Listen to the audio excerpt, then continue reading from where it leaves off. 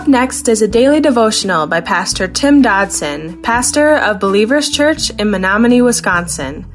Subscribe to our podcast by visiting burningdogradio.com and clicking on subscribe. Thanks for listening to Burning Dog Radio. Today we're in the Gospel of John, chapter 16, just coming out of that very powerful chapter 15 of the Gospel of John. Jesus, having thus spent time instructing his apostles on what was clearly some serious doctrinal truths, he did so in very rapid-fire succession, and now it seems he's returning to individual subjects in that address of 15 to elaborate in greater detail. He begins now this discourse of John 16 by telling the apostles that all that he had been telling them was essentially to brace them for what was coming. Throughout Scripture, and we know it to be true in various ways and in various places, the warning is given to be careful that you do not fall from the faith.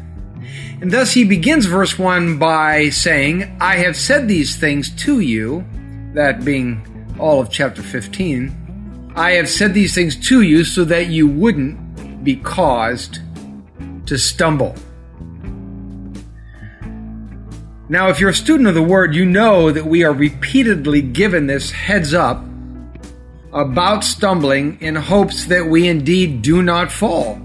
Thus, it's clear that we are indeed able to do so. Matthew 13:21 says, Yet he has no root in himself, but endures for a while. And when oppression or persecution arises because of the word, immediately he stumbles. And then later in Matthew chapter 26, verse 31, it says, Then Jesus said to them, All of you will be made to stumble because of me tonight, for it is written, I will strike the shepherd, and the sheep of the flock will be scattered. Psalm 17:5 says, My steps have held fast to your paths. My feet have not slipped. So as we get into chapter 16 here, it's clear that Jesus is not going to pull any punches. He does not soft pedal it or attempt to paint the disciples' walk as more rosy than it actually was. You see, the real fact was that things would indeed be getting worse for the boys, just as certainly as they will for Christians in our day. Historical record tells us how each apostle would eventually die brutal and deeply sacrificial deaths, except perhaps the apostle John, although it wasn't that the enemies of the faith didn't try.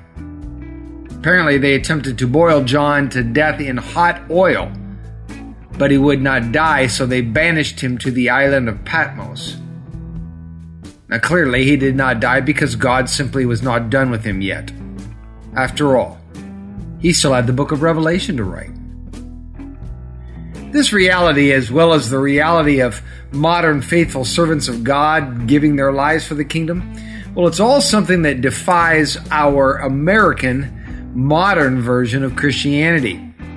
It seems we have embraced rather a belief today that the whole premise of Christianity is for me to somehow recite a sinner's prayer and then spend the rest of my life rehabbing myself like a vintage car I keep in my garage to fix up on the weekends.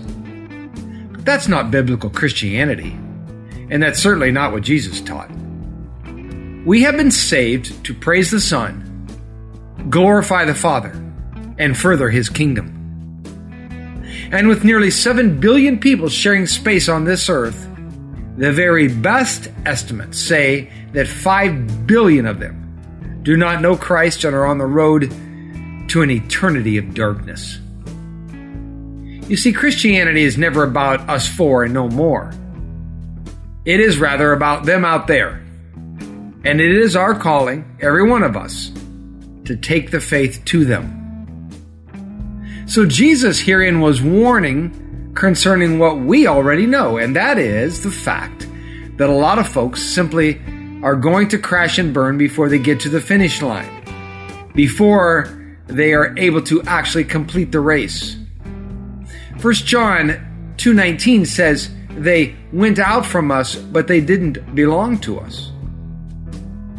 Look, the greatest danger the disciples would confront from the opposition of the world was not death, but rather apostasy.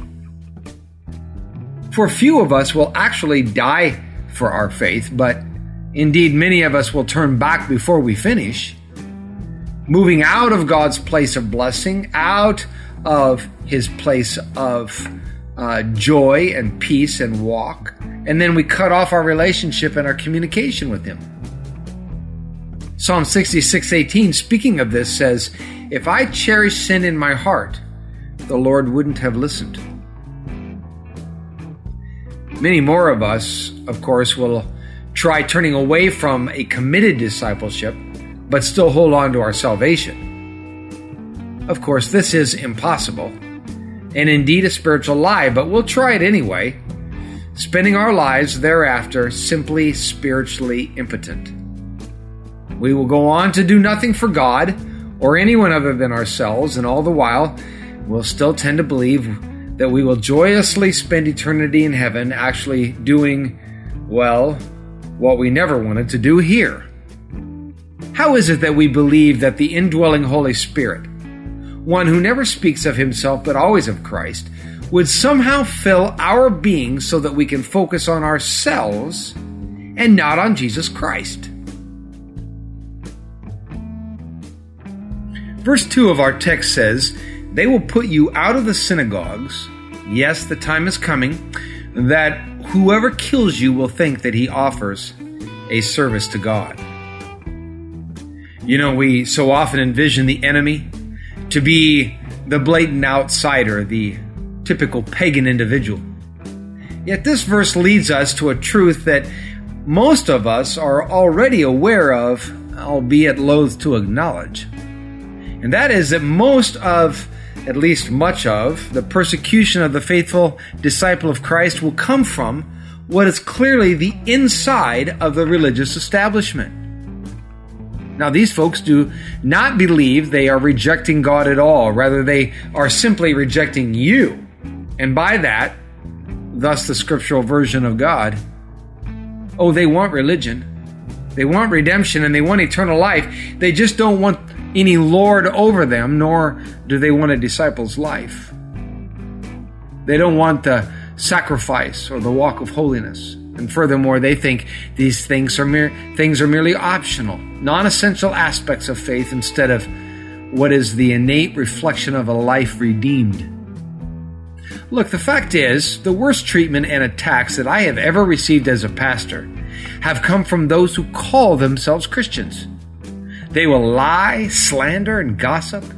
They will do all they can to hurt a person and their reputation by resorting to the worst of the worldly practices. And you see, they feel that their ungodliness is justified in order to, well, bring about godliness, albeit their own version of such. So the end to them justifies the means. I have literally had them verbally acknowledge that they are sinning, but they tell me that it's necessary. Look, people today still want God. But having come full circle now, they just don't want Jesus. And they don't want those of us who believe in Him and all He taught. They want a nice and comfortable suburban Christianity. Certainly not a radical die to myself and go to war faith, the one that Christ is calling us to in His Word. They will just flat out reject obedience to those things. Furthermore, they'll hate you for reminding them and thus convicting them. The fact remains that according to verse 2, what they do to you, they do because they do not know Christ.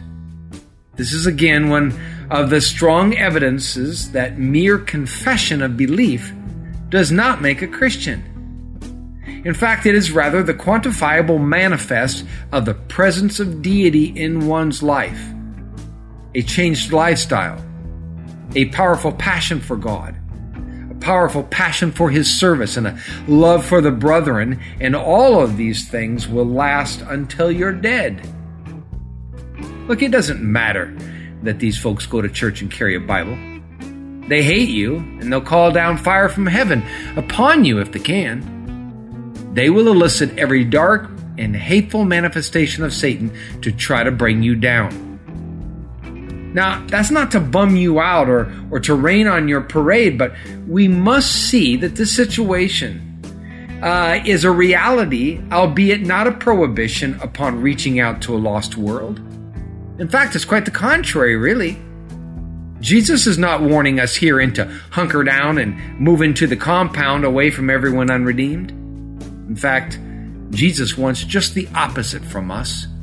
However, he wanted them and us to know just what it was that we're getting into. You know, we're called in 1 Thessalonians 5:21 to, quote, test all things and hold firmly that which is good, end quote. Now that warning is a calling, not for fear or retribution, but preparation. And these kind of decisions must be made before we're faced with the battle. Knowledge and training must ensue. We must acknowledge that we have herein been forewarned, and it's now up to us to ready ourselves. That was our daily devotions by Pastor Tim Dodson. To learn more about Tim Dodson or Believers Church, visit jfbelievers.com.